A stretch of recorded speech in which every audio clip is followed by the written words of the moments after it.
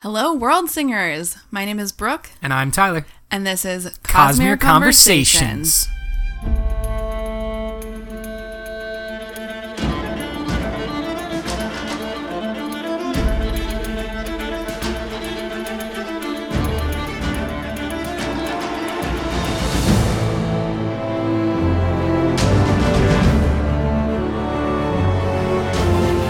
Welcome to another episode. Episode 18. Where we are bringing you all of the fan theories. I am super excited about this episode. We've been pimping it for a long time. Really, since we started talking about Oathbringer. Yeah, pretty much. And we've hit on a couple of these theories, or incorporated a couple of these theories into previous conversations. Yeah, and some are theories that we've been seeing for a while on Reddit, but we also reached out to our listeners on Reddit and on Facebook, and we got a few new ones specifically from you guys, which we're going to talk about. Absolutely. I think that we're going to start with a theory that's been previously mentioned, but we just love it so much, and we think it's on the money, and has received kind of more in-text confirmation during Oathbringer. I feel like with Oathbringer, to me, this is like not even a theory anymore. It like has to be true. The only problem is that it has not been independently outside of text confirmed by Brandon. But there's so much evidence for it. I feel like you would have to be crazy to say that this is not real. It could be just one of those things where we see it and we want it to be true, and so we're picking, but in reality it's not the case. However, I mean, fine, but we're going to give you guys all of the evidence, and then you can judge. Yeah, you can decide judge for yourselves. Or if you are the type that goes to see Brandon at events, you could specifically ask about the music theory. I'm just putting that out into the universe.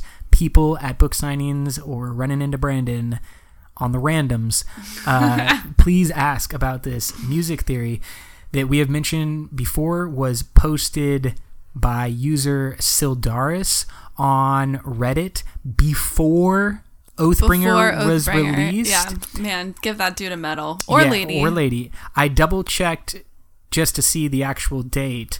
It was a week before Oathbringer was released, but do remember that the previews, the like first 40 chapters were out. True. So they could have gone through that and seen a couple of the hints. Yeah. However, this person on Reddit, Sildaris, just really did a great job. And we're going to start by pulling just a quick couple of quotes from this user's Reddit post. So just as a reminder, the theory is that all forms of investiture on Roshar have a basis in rhythm/music. Now, the most obvious example and most obvious tie-ins is with the Parshendi, who we know call themselves the listeners. What are they listening to? Originally the singers. Yes, originally the singers. And the singers originally, in their mythology, were singing the songs of power and giving them the forms of power and knowledge. And we have and we have ancient peoples that we have heard of called the Dawn Singers, who spoke a language called the Dawn Chant. We know that the listeners in the modern setting of Roshar, through our firsthand perspectives, both of Venli and her now deceased, to the best of our knowledge, sister Eshonai, that the listeners are incredibly in tune with, we'll call a global beat, a global right, because source. It's not just that they are singing songs, they are attuning rhythms that are already there. So all of these songs, all of these rhythms are constantly pulsing in Roshar, and the listeners/singers are simply able to tune into the beats that are already there and sort of channel them through themselves. Very similar in a way to a radio where you're finding a station tuning your radio, AM or FM, to pick up what you want, and then once it's coming in loud and clear, then you can kind of broadcast it. So the listeners are able to tune in to different stations, whether that's war form or dole form, or is it art form? Or is that the one they're looking for? Yeah, there is an art form, but It's remember, form. no matter what form they're in, they can still sing different songs. So you can be in war form or art form and be attuning the rhythm of Joy. the lost, Yes. or whatever. Absolutely. I'd like how we just went with the opposite song. things. But the source of their forms is also kind of based around this beat, this Do you think so, mythology. though? Well, I thought their form was more just contingent on the spren that they're bonded with. I believe that this theory is what connects all those different things. The spren, I also think, are connected to we music do know and rhythm. that in their tradition, the way that they bond with a desired spren is to go out into the storm, and a key part of it is that you have to attune the correct rhythm to attract this spren to bond with. So yeah, I think this theory is very unifying. That's why it's so attractive.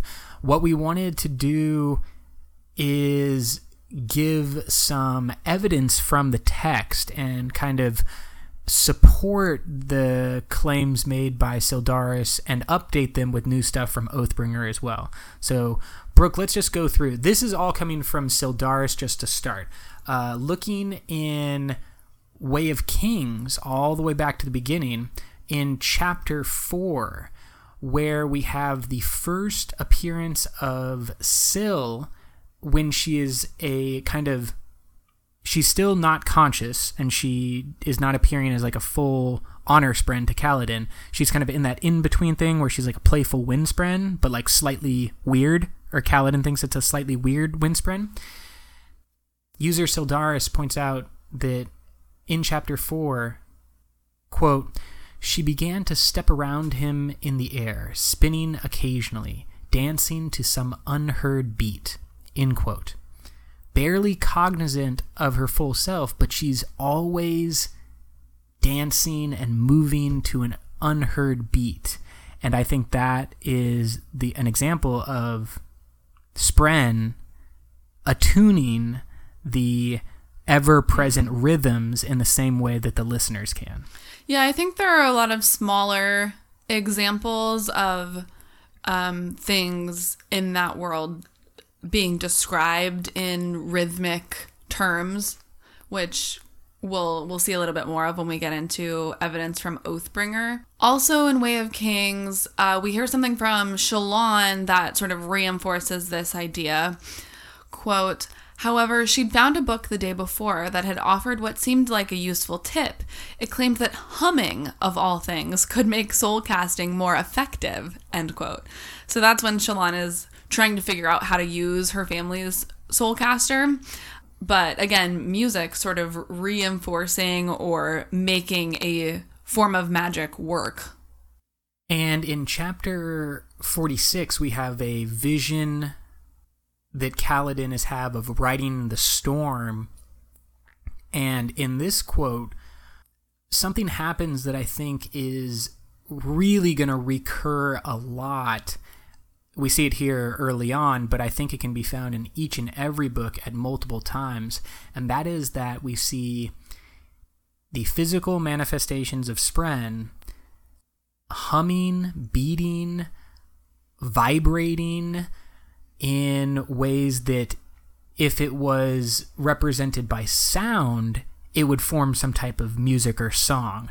But instead, we are witnessing it as like a flashing light or a kind of strobing light, right, coming from a spren. In most cases, we're seeing this through the eyes of humans who, as we know, Exactly. are not as attuned to But rhythms. we will see that maybe they are attuned in some way. So this is from Chapter 46, Kaladin. Quote, something drew his attention, strange flashes of light. He blew toward them at the forefront of the storm. What were those lights? They came in burst, forming the strangest patterns, almost like physical things that he could reach out and touch. spherical bubbles of light that vibrated with spikes and troughs. End quote. Now, spikes and troughs that's how he's seen it in the physical realm, but if you saw that as music, right, I was going to say, valleys in music. Well, I mean, when scientists talk about sound waveforms, they talk about spikes and troughs. So that's, right in that jargon used in that field. So all of those things were presented by Sildaris. We want to give credit where credit is due, but then let's expand upon this. Yeah, let's add to it. Because no disrespect to Sildaris, but we are very nerdy, and we did lots and lots of research. Yeah, I had a specific highlighter color when I was reading Oathbringer that I had just highlighted all of the music references. And we see another of these kind of points that keeps coming up over and over and over again, and it's giving us the underlying hint that I feel makes this theory so attractive. First presented by Kabsal, the assassin / ardent who befriends / woos Shallan in the form of cymatics. Brooke, could you explain a little bit about what cymatics was from Kabsal's explanation? Yeah, so Kabsal brings this dish of sand and demonstrates how when a specific sound is made, the sand rearranges itself into a pattern.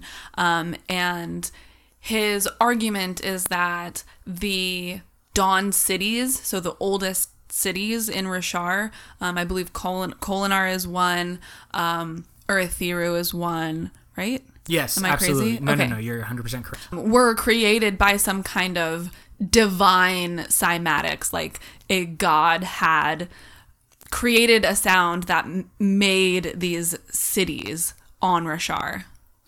And I kind of loved this description at first because it's very in your face. It's not something that's like hidden in the text. Obviously, Kabsal is just talking about this as like his theory that he's presenting.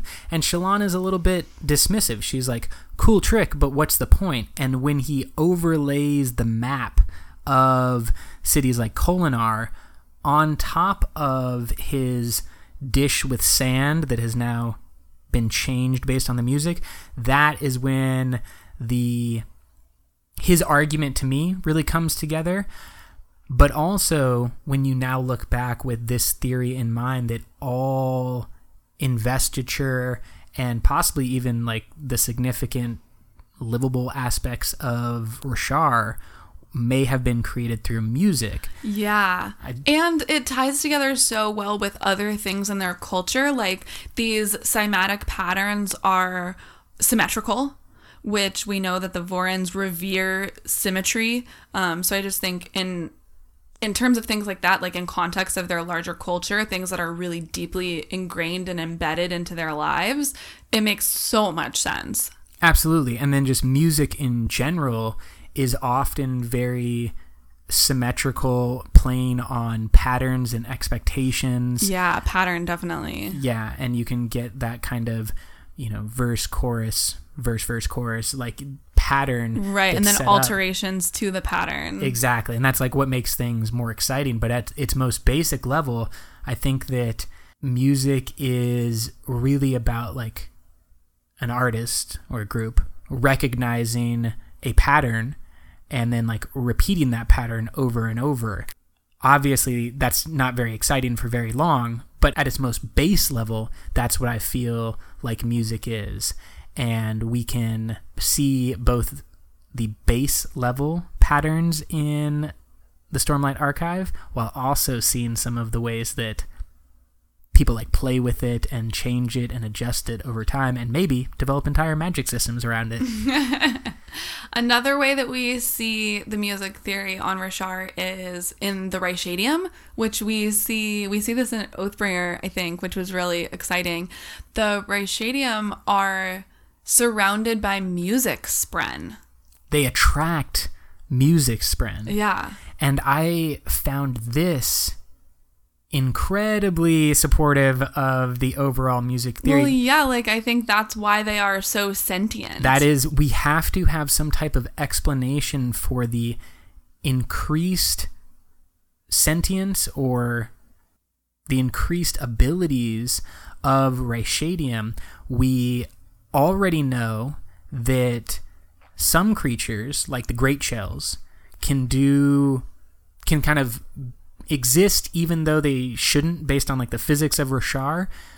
And the description has been it's because of the gem heart inside of them, and don't they bond? Well, yeah, I was gonna say, like last week we talked about the Luxspren. Yeah, they bond that Luxspren, right? Yeah, they sort of take away some of the burden of gravity so that these animals are able to grow much bigger than they should be able to without crushing themselves with their own weight. So that aspect is kind of confirmed about animals on Roshar cooperating, forming a relationship with certain types of spren to make them do incredible things.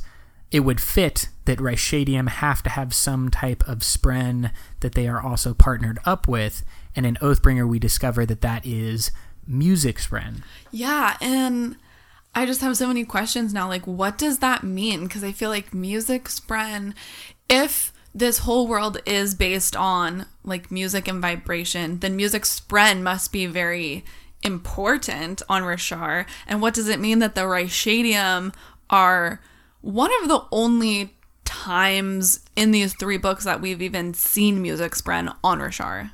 Yeah, it's not, and they play music all the time. They talk about being at, the different parties and whatnot, and all the and we ladies see playing in the background and stuff. Right, and we see creation spren but in those not instances. Necessarily music spren. Exactly. I find that is like a big question of like, why does playing a musical piece create creation spren, but does not attract music spren?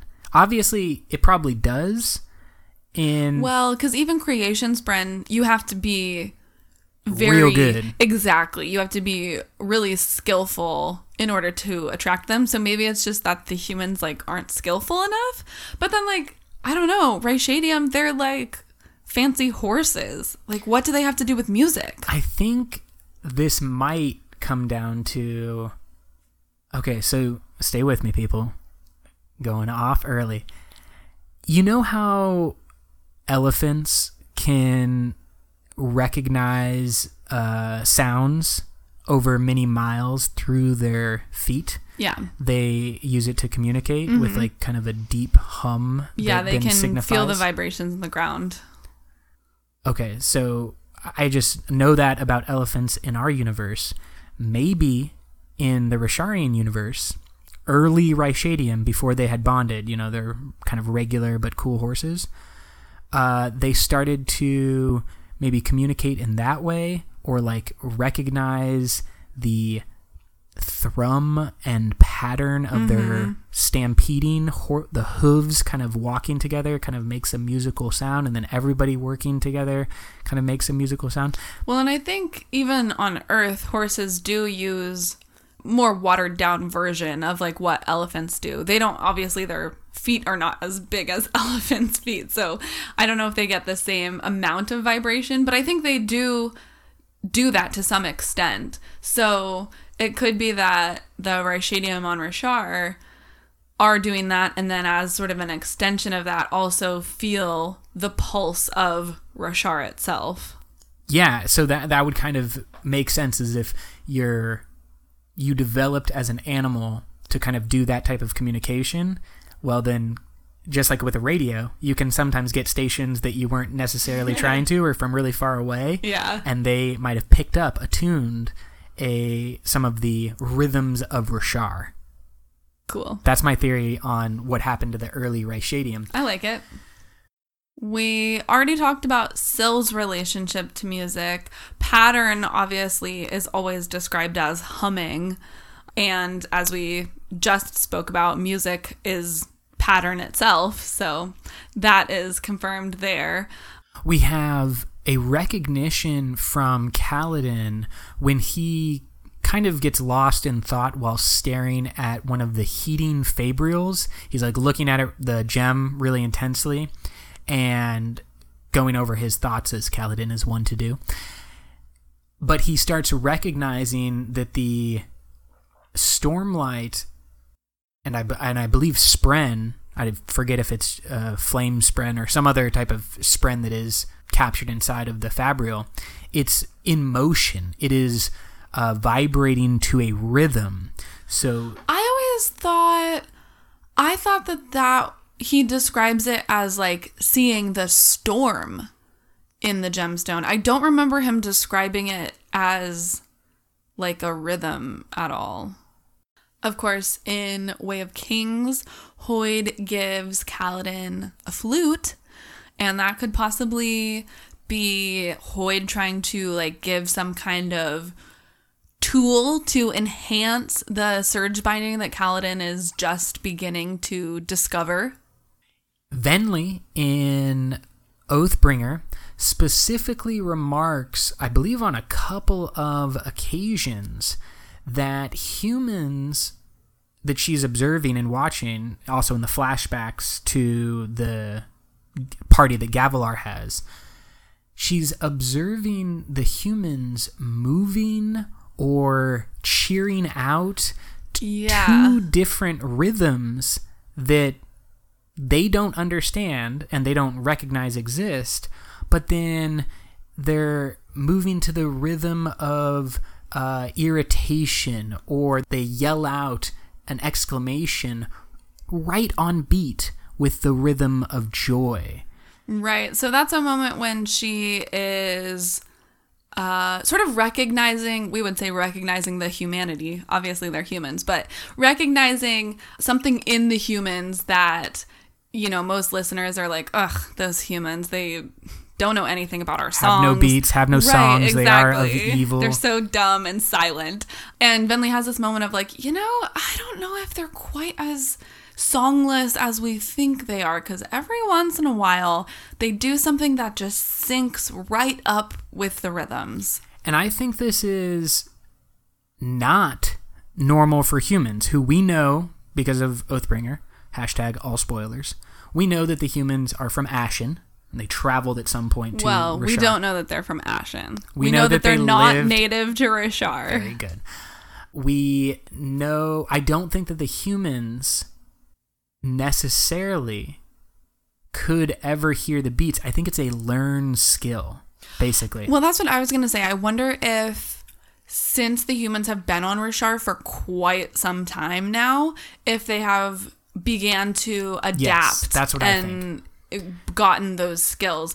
But I will also say that we know that both Horn-Eaters and Herdazians are descendants of human singer / parshman, whatever you want to call them, relationships from way back in the day. So there are at least two races of quote unquote humans on Rashar who have listener blood, who are more attuned to the songs. And I find just that aspect that there are quote-unquote humans who are seen as kind of weird by the Alethi humans, and maybe even the Thalens as well. The other humans... Yeah, sort of the Vorin kingdoms. Yes, the Vorin kingdoms all kind of look down on both Herdazians and Horn-Eaters. And I find the incorporation of race into that looking down on them to not just have some ties back into our own universe, but to be something that you can really imagine happening in the past. Like, we have these humans who, what we know right now, kind of landed in Shinovar, set up and were given that territory, and then at some point started expanding outwards. But maybe not all that expansion was with the sword. I mean, know? No, we know that they had a good relationship with the Parshendi initially, because the Parshendi say, like, we took them in, like, yeah, for everything sure. was cool. And then something obviously goes wrong, and there's a lot of violence and genocide and stuff. I think, enough goodwill and good feeling, good relationship between the two groups, that you would have people, fraternizing together. Yeah. And eventually, like, you have some real friendly humans who are like, hey, you're a totally sexy parshman or a totally sexy singer. Let's go off into the peaks and find ourselves a nice little hot tub, hot spring, build a whole community. And that's the Horn Eaters, basically. We don't know how many people, obviously, went up and did their thing, but we can kind of assume that that's what happened. Yeah, now you have an entire race of people. And then when you think, like, okay, we have Horn Eaters like Rock who have come down to the mainland. I'm sure there are others who have come down, stayed, had families with, an Alethi person or whatever. So it could be that things like that are sort of leaking that rhythm sensitivity into the human race. And then who are the two people that we see most closely connected to Spren? Well, Rock can see Syl. Right. And that hints at, like, all right, Rock is obviously not a Spren, but he is somehow connected enough to the cognitive realm to see and worship Syl. I think that's because Horn Eaters and Herdazians on the other side, because Lopen is the first one to get his Stormlight powers after Kaladin. I think that that's a hint that those two races, because of their genetic mixing, are more in tune with the rhythms. Let's move on, because there are a couple of quotes that we want to pull that really start to back up this music theory. We've already talked about the Unmade, specifically, I believe that was episode 13. The thrill is almost always, especially in Oathbringer, described as being a pulse, a rhythm, many different forms of, like, musical descriptors. Yeah, it sounds like the drum beats of wars, like, pulsating in Dalinar's ears. Just in, like, as many ways as possible, the thrill is described as music. And that's really what I think of it as. In the real world, obviously, we have people in the military that used to literally, like, beat drums to either psych you up for war or change directions during war. But I feel like the thrill is that drum beat that you can't turn off, that starts pounding more and more while also giving you a little bit of a endurance boost and maybe some physical or mental abilities in a very slight way to, like, help with battle. But mainly it's just that underlying, like, drum beat of war. Like, you will be psyched up, you will get after this, like, it's the time to fight. It's building up your adrenaline and testosterone and all that stuff through a pulse.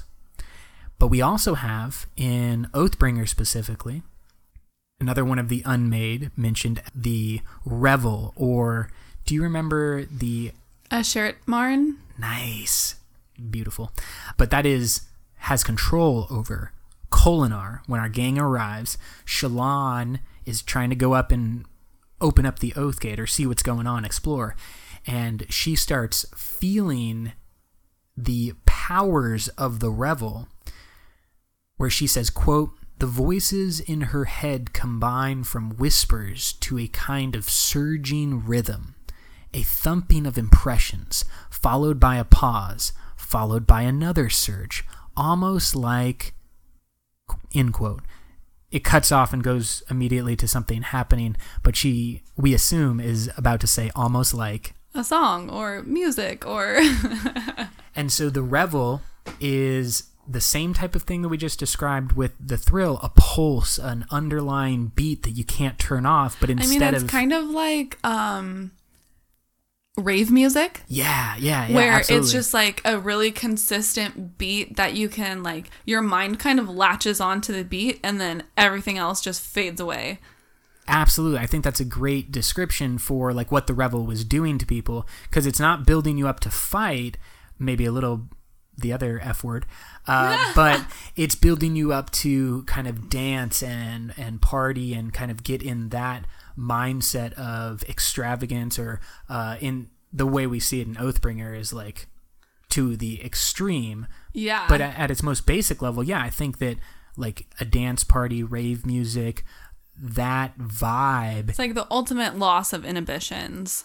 through music. Man, Right. that's cool. Just the idea that like that does happen. Like you go out on a dance floor and there could be You can just like lose yourself and Yeah. you're just like feeling the beat. You can dance all night. a lot of people do, drugs or alcohol and all that type of stuff to help with the inhibition. Right. But it's totally possible to just Oh. go out and do it with music yeah, only. for sure. Especially when you have a crowd. I mean, it's Yeah.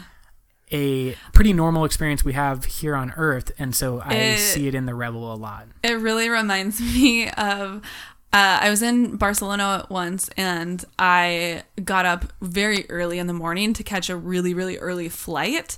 So it was like 3 or 4 o'clock in the morning. I go outside of my hostel and I'm like, what the heck is that noise? And there's just this poof, poof, poof, poof. Like you could literally hear the dance clubs in Barcelona all over the city. Like you could literally feel the rhythm of the music everywhere. It was like a heartbeat of the city. It was crazy. And isn't that how It's the like vision exactly, yeah. of Shalon, when she actually describes it, she described it as like a beating heart? Yeah, I mean that's what it is. It's called the heart of the revel, and There it's you go. like this black, disgusting heart. I'm just saying it's like for realsies. It actually exists out there for the people in Barcelona. Yeah. Apparently nowhere else gets Barcelona. to have very beautiful. And then we also have Wit when he is in Kholinar telling his story of the moon baby, which is sort of a parable describing the beginning of the Natan people. Quote, though just before she set, Misham heard a song. It was a song of laughter, of beauty, a song Misham had never heard. End quote. And that is like the description of the moon hearing like the life song of the baby that has been created, like adding its tiny little rhythm to the rhythm of the world. Which is a very nice sentiment. It's so nice. And just more evidence. Let's keep going down the list. High Storm specifically. Quote, the storm was a primal dance, an ancient song, an eternal battle that had raged since Rashar was new. End quote. I mean, the storm as another primal force on Rashar. I know we're talking about music theory, but my question is, how does Stormlight fit into music? Because Stormlight is the source of investiture, but it's light, not sound. Light and sound are the same thing. What? I think that light and sound both operate at I mean, they both operate on wavelengths. Okay, so if they're both operating on wavelengths, we know that they are different on like a physical level. You have photons and stuff like that. But you could look at it as a spectrum where light waveforms are on one side of the spectrum where it's waving so fast that it is just becoming light. And then somewhere in the middle of the spectrum, you have like the sound waveforms. But you could see it as like one all long continuum. Well, what I'm thinking is, what if... No, I guess that maybe this doesn't work. But here's my thought anyway. What if on their original planet, the humans had light magic and they brought it to Rashar when they came. And so they like came to Music Planet bringing light magic, and like now there's both on Rashar. That is a pretty good idea. I really like it when it comes to Shalon because she can both create light weaving, but she can also create sound weaving. Yeah, and when you look at the description of her surges, it says that it gives control over various waveforms.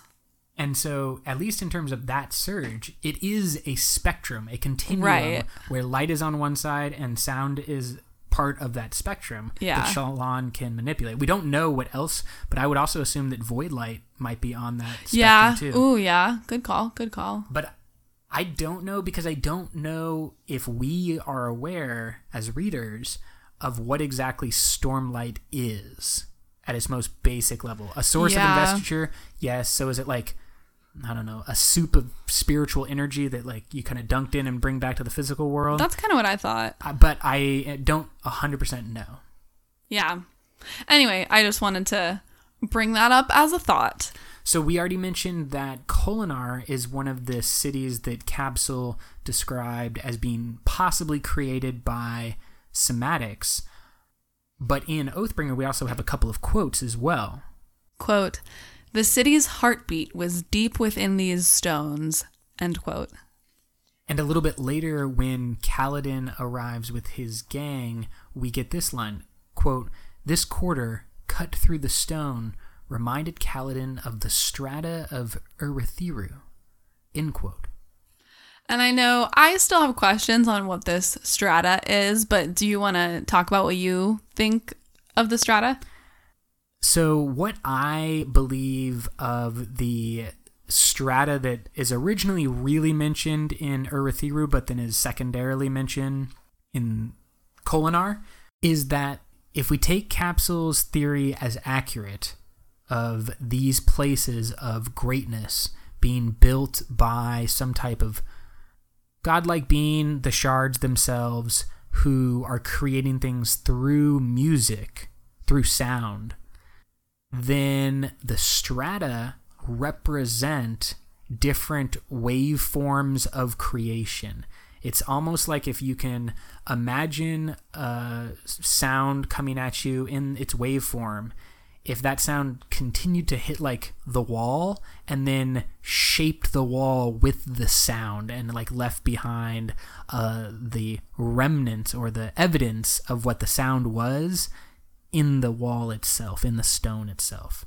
That's what I think is going on, but this is just mentioned a bunch of times that like there's strata all over Urithiru, and apparently Kaladin thinks it's similar in Kholinar. Yeah, and it's definitely significant in some way. I'm sure we'll hear more about it as we go through the Cosmere. One other thing about my theory in Urithiru is that Shallan is constantly mentioned as the person who has no trouble navigating multiple times around Urithiru. She's going up, down, even though it's really confusing. Everybody else is getting lost, especially Adolin, who's normally traveling with Shallan. I think the reason she can navigate is because she is a woman who can read the woman's script, and Adolin is a man who has no idea how to read. Shallan is also an artist and someone who is practicing music, although she's better at drawing.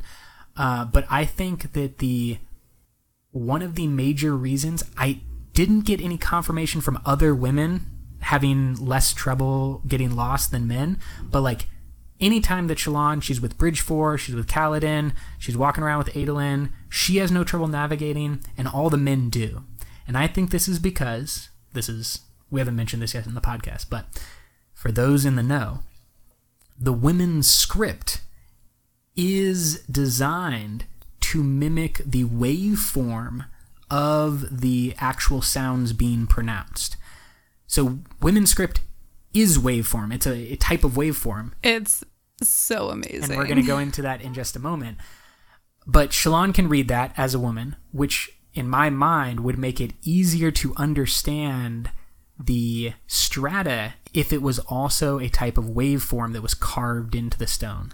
I always thought it was just having to do with like her being a light weaver. I think that makes her more sensitive because she can see the waveform even easier than like a general woman. But because she describes it as like a color change, and she's like, "Don't you see it?" And everyone's like, "What are you talking about? This is like all the same color." But exactly, everybody else sees it all as one color. She is not perceiving color, she's perceiving sound.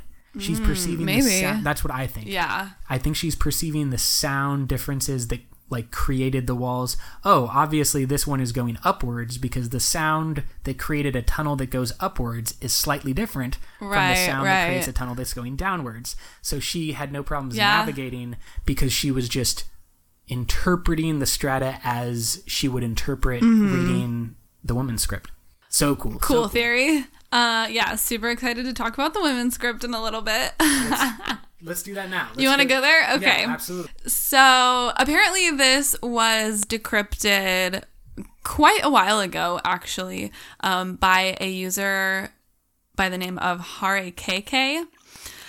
And this person did an amazing feat of cryptography using a couple of the in-book illustrations that have some text on them and deciphered the women's script. And I'll read a few quotes from HareKK in relation to this language. It's super amazing. I just want to say real quick that we know this specific part is going to be something that would be assisted by visuals, just because we're talking about a written language. So if you check the show notes, there should be some direct links to HareKK's work, as well as some photos of Brooke's notepads, which have translated women's script as well. You can also, if you're not in the car or anything, you can flip your Oathbringer to the very end where there is the Ketek by Yasna for Shalon's wedding, and that's a good example of the women's script. So the graphemes of the language, which are the written components, essentially, HareKK says, seem to be systematically derived from the sound properties of their corresponding phonemes. So phoneme would be the thing that you actually say out of your mouth. So basically, what you write is a direct correspondent to the thing that is coming out of your mouth. Which, when you start to think about it, is what all language should have done. Yeah. If anyone out there is familiar with IPA, the International Phonetic Alphabet, this is somewhat similar to that. It's the best version we have, but it's still not as cool as the women's script. Definitely not as cool, because the women's script is actually a depiction of the sound form, whereas IPA is still an arbitrary symbol that we have chosen to represent a specific sound. This language has been designed so specifically that each grapheme is the size and shape reflects the location in the mouth where you are producing the sound. So size as well as shape. Shape is going to be, they have straight lines for vowels. Left and right, sort of like arrowy shapes, are alveolar consonants. That means that your tongue is on the ridge right behind your teeth. Diamond shapes are bilabial consonants, means you use both of your lips, so things like b and p. And then what HareKK calls fancies, which are just sort of these like wing sort of shapes, are depicting velar consonants. And essentially, like, if you looked at our audio recording of our podcast right now, it looks basically like the women's script would look as you're writing it out. That is probably the area where most people can like quickly see visually what we're talking about. Is if you look at the actual waveform. I think like SoundCloud offers you a waveform of songs and stuff like that. Oh, too. yeah, good point. And I see it all the time. It was so interesting when Brooke described this to me, because I had a moment when I was like, oh yeah, I can kind of do that, not perfectly, but for example, when I'm editing our audio podcasts, I take out, or try to take out, a lot of the ums and likes and filler words like that. It has become something that I do so often that in the waveform, I can see what Brooke's ums look like. And it's just something that you pick up relatively quickly about, like, oh, that's going to cause a problem, or I need to edit that out, or that's an I can't do it with every single word, obviously, but basically that's what we're saying happens with the women's script, is that you can read the waveform. Yeah, definitely. And then they have 3 different heights, so sort of tall, medium, and short, which is all related to breath control, or the amount of stress that is typically put on the sound. So sounds or letters that tend to have greater stress are depicted as taller lines in the script. And then they do have a diacritic of a hash mark, which is used to differentiate between different sounds within the same group. So, between all of the alveolar consonants, you add a hash mark to differentiate.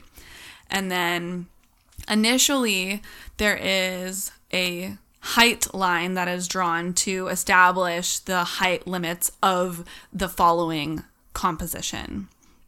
So again, talking about a written language is not going to convey it as much.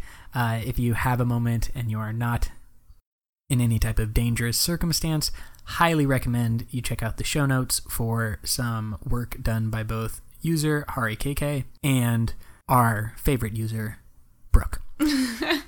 And just props to Brandon and the person who designed this language, because it's incredible.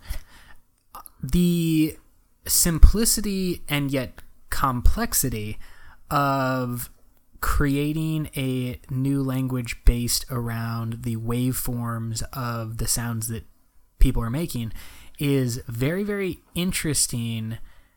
I don't think that there is a lot of examples of stuff like this just in the world. I think everybody's famous fallback is to be like, oh, well, J.R.R. Tolkien was a master linguist, a professor of linguistics, and he incorporated real languages into his work and languages that he created, and everything was correct and accurate, and you can break it down and learn how to speak Elvish, and the Elvish script is real and has it's fully functional language.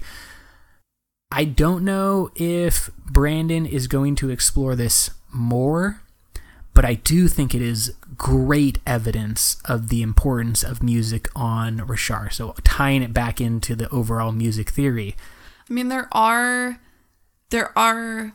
hints and facts and relevant information given to us in the women's script, on top of Shallan's notes and other images that we see in the books. They have relevant information if you can decipher the script. Same with an Oathbringer, the Thaylen language is depicted. So I know HariKK was working on decrypting that, as well as the glyphs, the Alethi glyphs. So I know that many users, especially if you're on a Kindle or another type of digital readout, may not have, on their first read through, had great access to the pictures and images, other than seeing oh yeah, that's a cool great shell or something like that.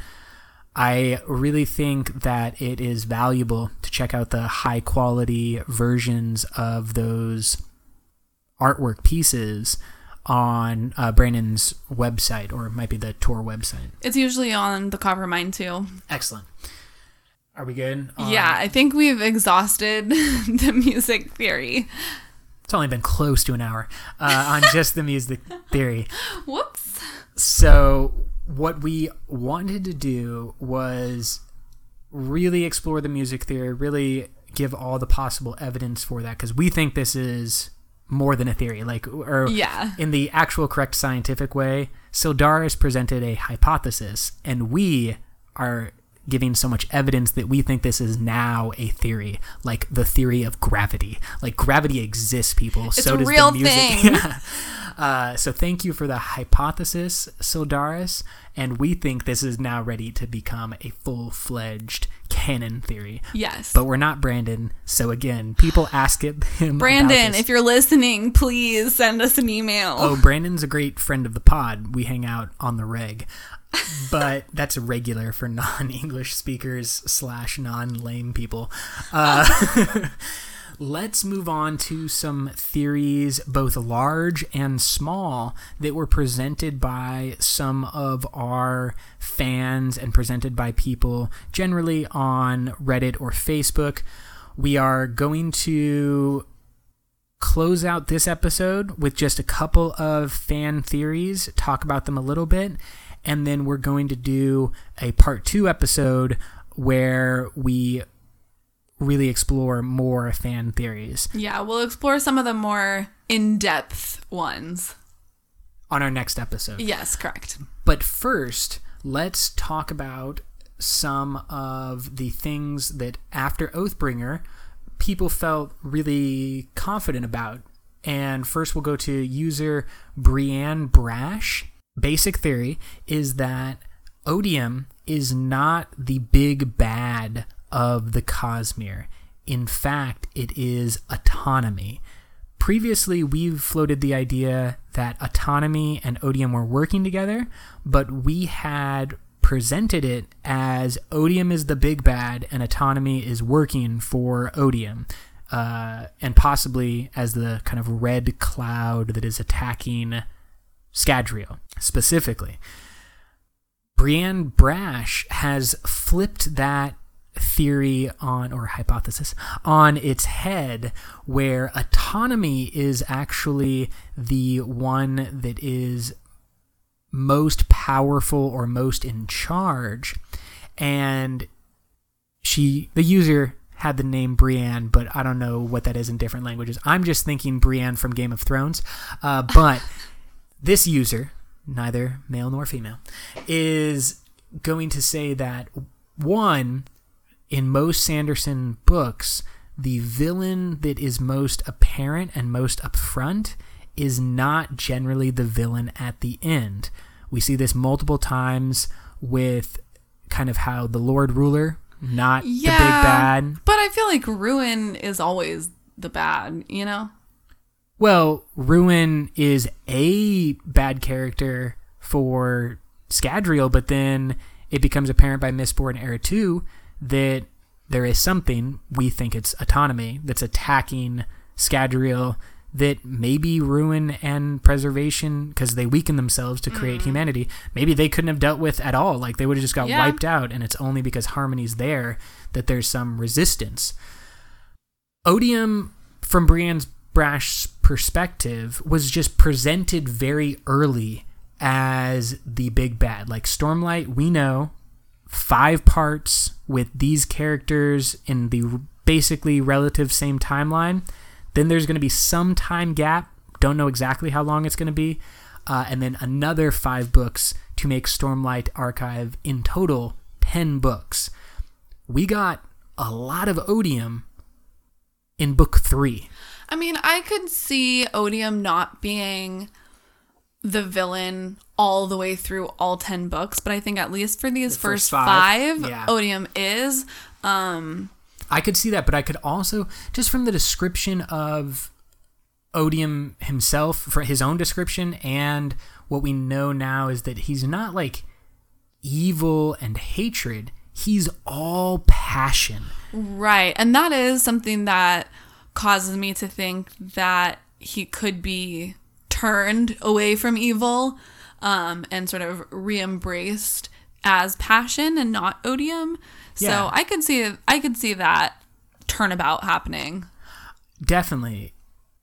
And I would say the reason I could see autonomy being a little bit worse is because, for example, if Endgame is to reunite all of the shards, autonomy is obviously not going to want to be reunited because it wants to be by itself, and it, like, I don't know. I mean, autonomy obviously is a good thing. We want people to have, like, bodily autonomy and all of that good stuff. But I think in this sense, autonomy is creating disharmony because of a lack of a desire to, like, compromise and, like, be together and everybody be friends. Yeah, and again, it comes back down to what we've mentioned multiple times. Adonalsium had all of these things working together. You, as a human being, have all of these things working together. Right. Autonomy is separate from everything else. That gives it context. Exactly. So now it's autonomy without context, and so it is becoming like the worst version of what autonomy could be. I think that we will really discover more about the relationship between Odium and autonomy, but I think it's going to happen with Mistborn as much as it will with Sure. Stormlight. Yeah, for sure. I think that it's important to keep both of those ideas. Now, autonomy, just for records, was once on Taldane, but we think has left. Yes. I'm pretty sure that's right. Okay. So Brooke and I were just having a off-mic conversation about where autonomy was from. We were debating between Taldane and Threnody. I mentioned that it has to be Taldane because the people in White Sand have titles that they give each other that are all based around and have the end suffix of Trell. So it's like Mastrel, Lestrel, all these different things that go along with Trell. And we have previously seen Trell most apparent on Scadrial, who we believe is being attacked by autonomy. So those things would line up perfectly if autonomy was at one point based on Taldane. I think that's so amazing. Finally, like the link between Trell and autonomy. Way to go. So proud of you. I am not claiming credit for that. Someone else smarter than me said that first. Well, great job, Team Cosmere fans. There you go. Love it. Hashtag Cosmere fandom, still best fandom. Going on to our next fan theory, we have user Stormlight Hero 5, who presents a theory that I really like. Yeah, this is a good one. More animals and giving us some descriptions. So, the basic theory is that the fish found in the Pure Lake are magical in the same way that we have seen from the Aviar, which is like the magic bird from First of the Sun, and I think from the Larkin that was gifted, or I guess earned, by, what's her name? Risen? Risen when she visited the Reshi Isles. So, user Stormlight Hero points out that Vasher, coming through Nightblood, but Vasher said that when they visited the Pure Lake, Vasher remarked that the fish there were magical. Well, and I think the residents of the Pure Lake we have seen believe that. Yeah. We also know that Mraize, kind of collector of Cosmere significant artifacts and wildlife, brought a AVR to Roshar. I didn't remember this. Do you remember? So we know that Mraize, what did that person say?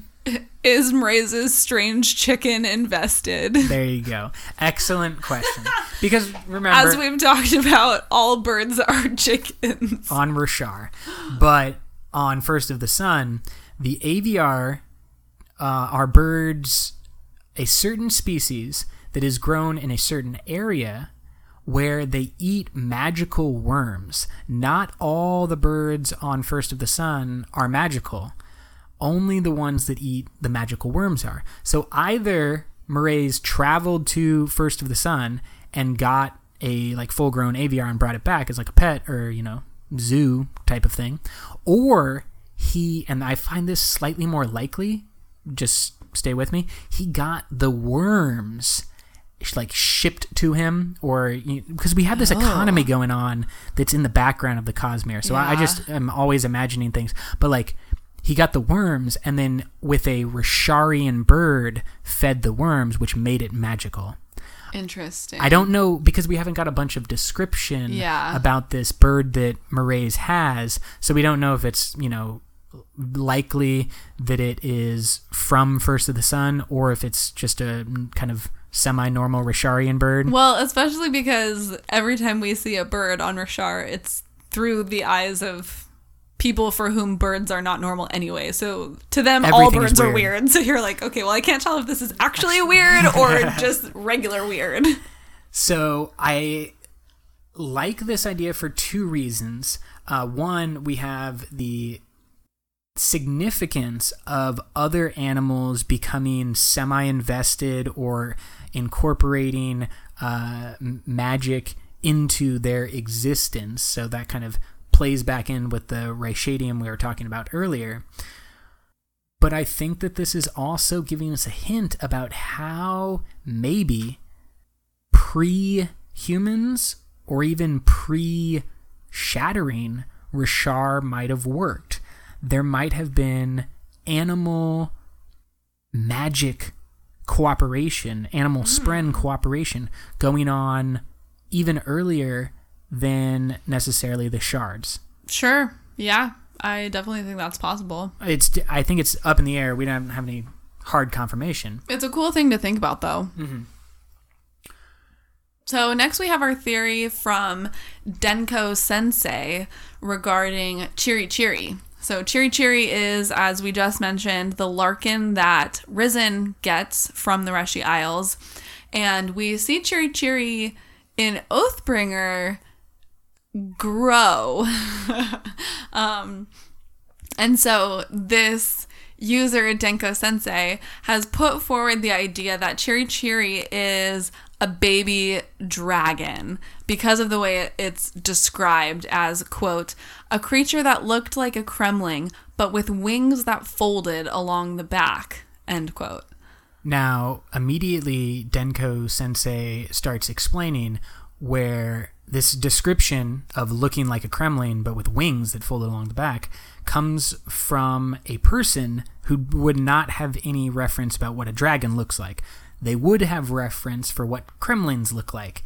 And the argument that Denko Sensei made was they are saying it looks like a Kremling, but what we know about all Kremlings is that they have a hard carapace on the outside to protect themselves from the storms.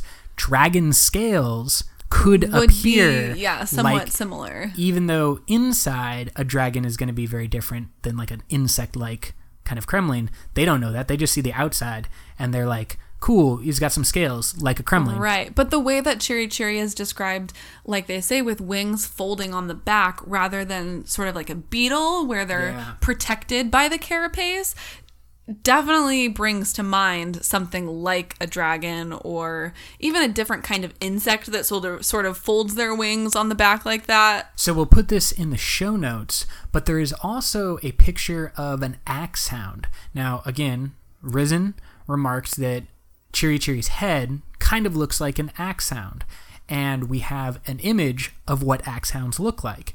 The head itself does have more of, I think, like an insecty vibe than necessarily a traditional dragon, but it's also not super far away from, insect, reptilian.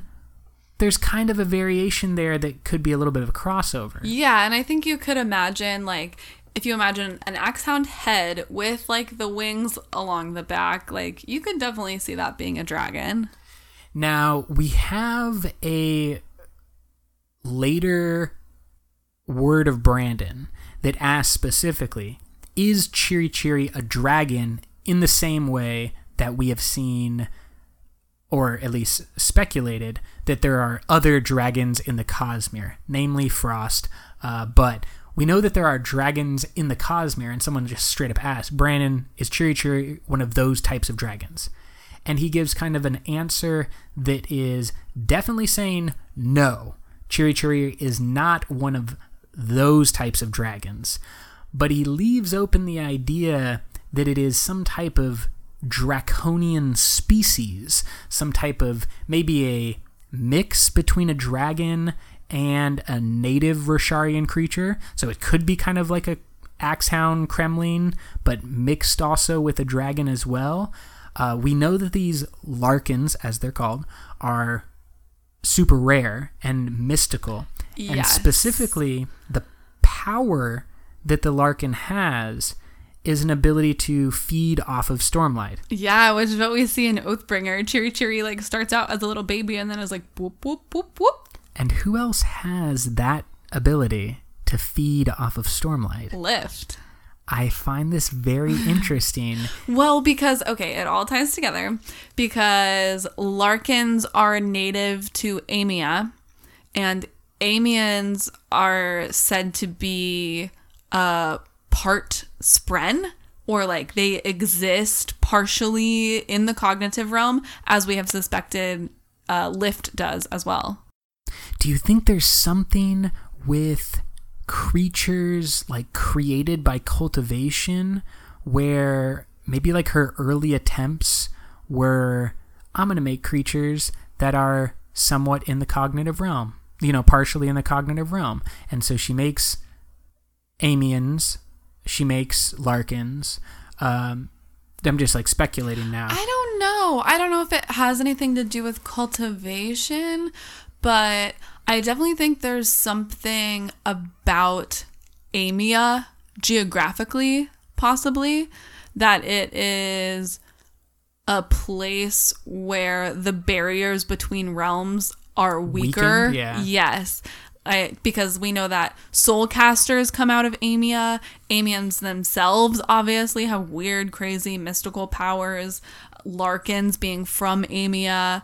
I don't know why Amia would have been scourged, but there's something there. There's definitely something there, and it's a big mystery that we have yet to crack about what is specifically going on in Amia. So, some fun speculation about many of the different animals, our overarching music theory, heavily described, and the foray into linguistics and the women's script.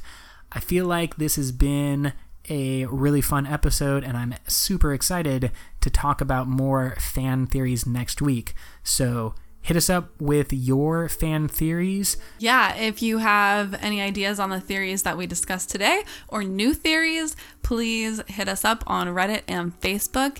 And until next time, life before death, strength before weakness, journey before destination.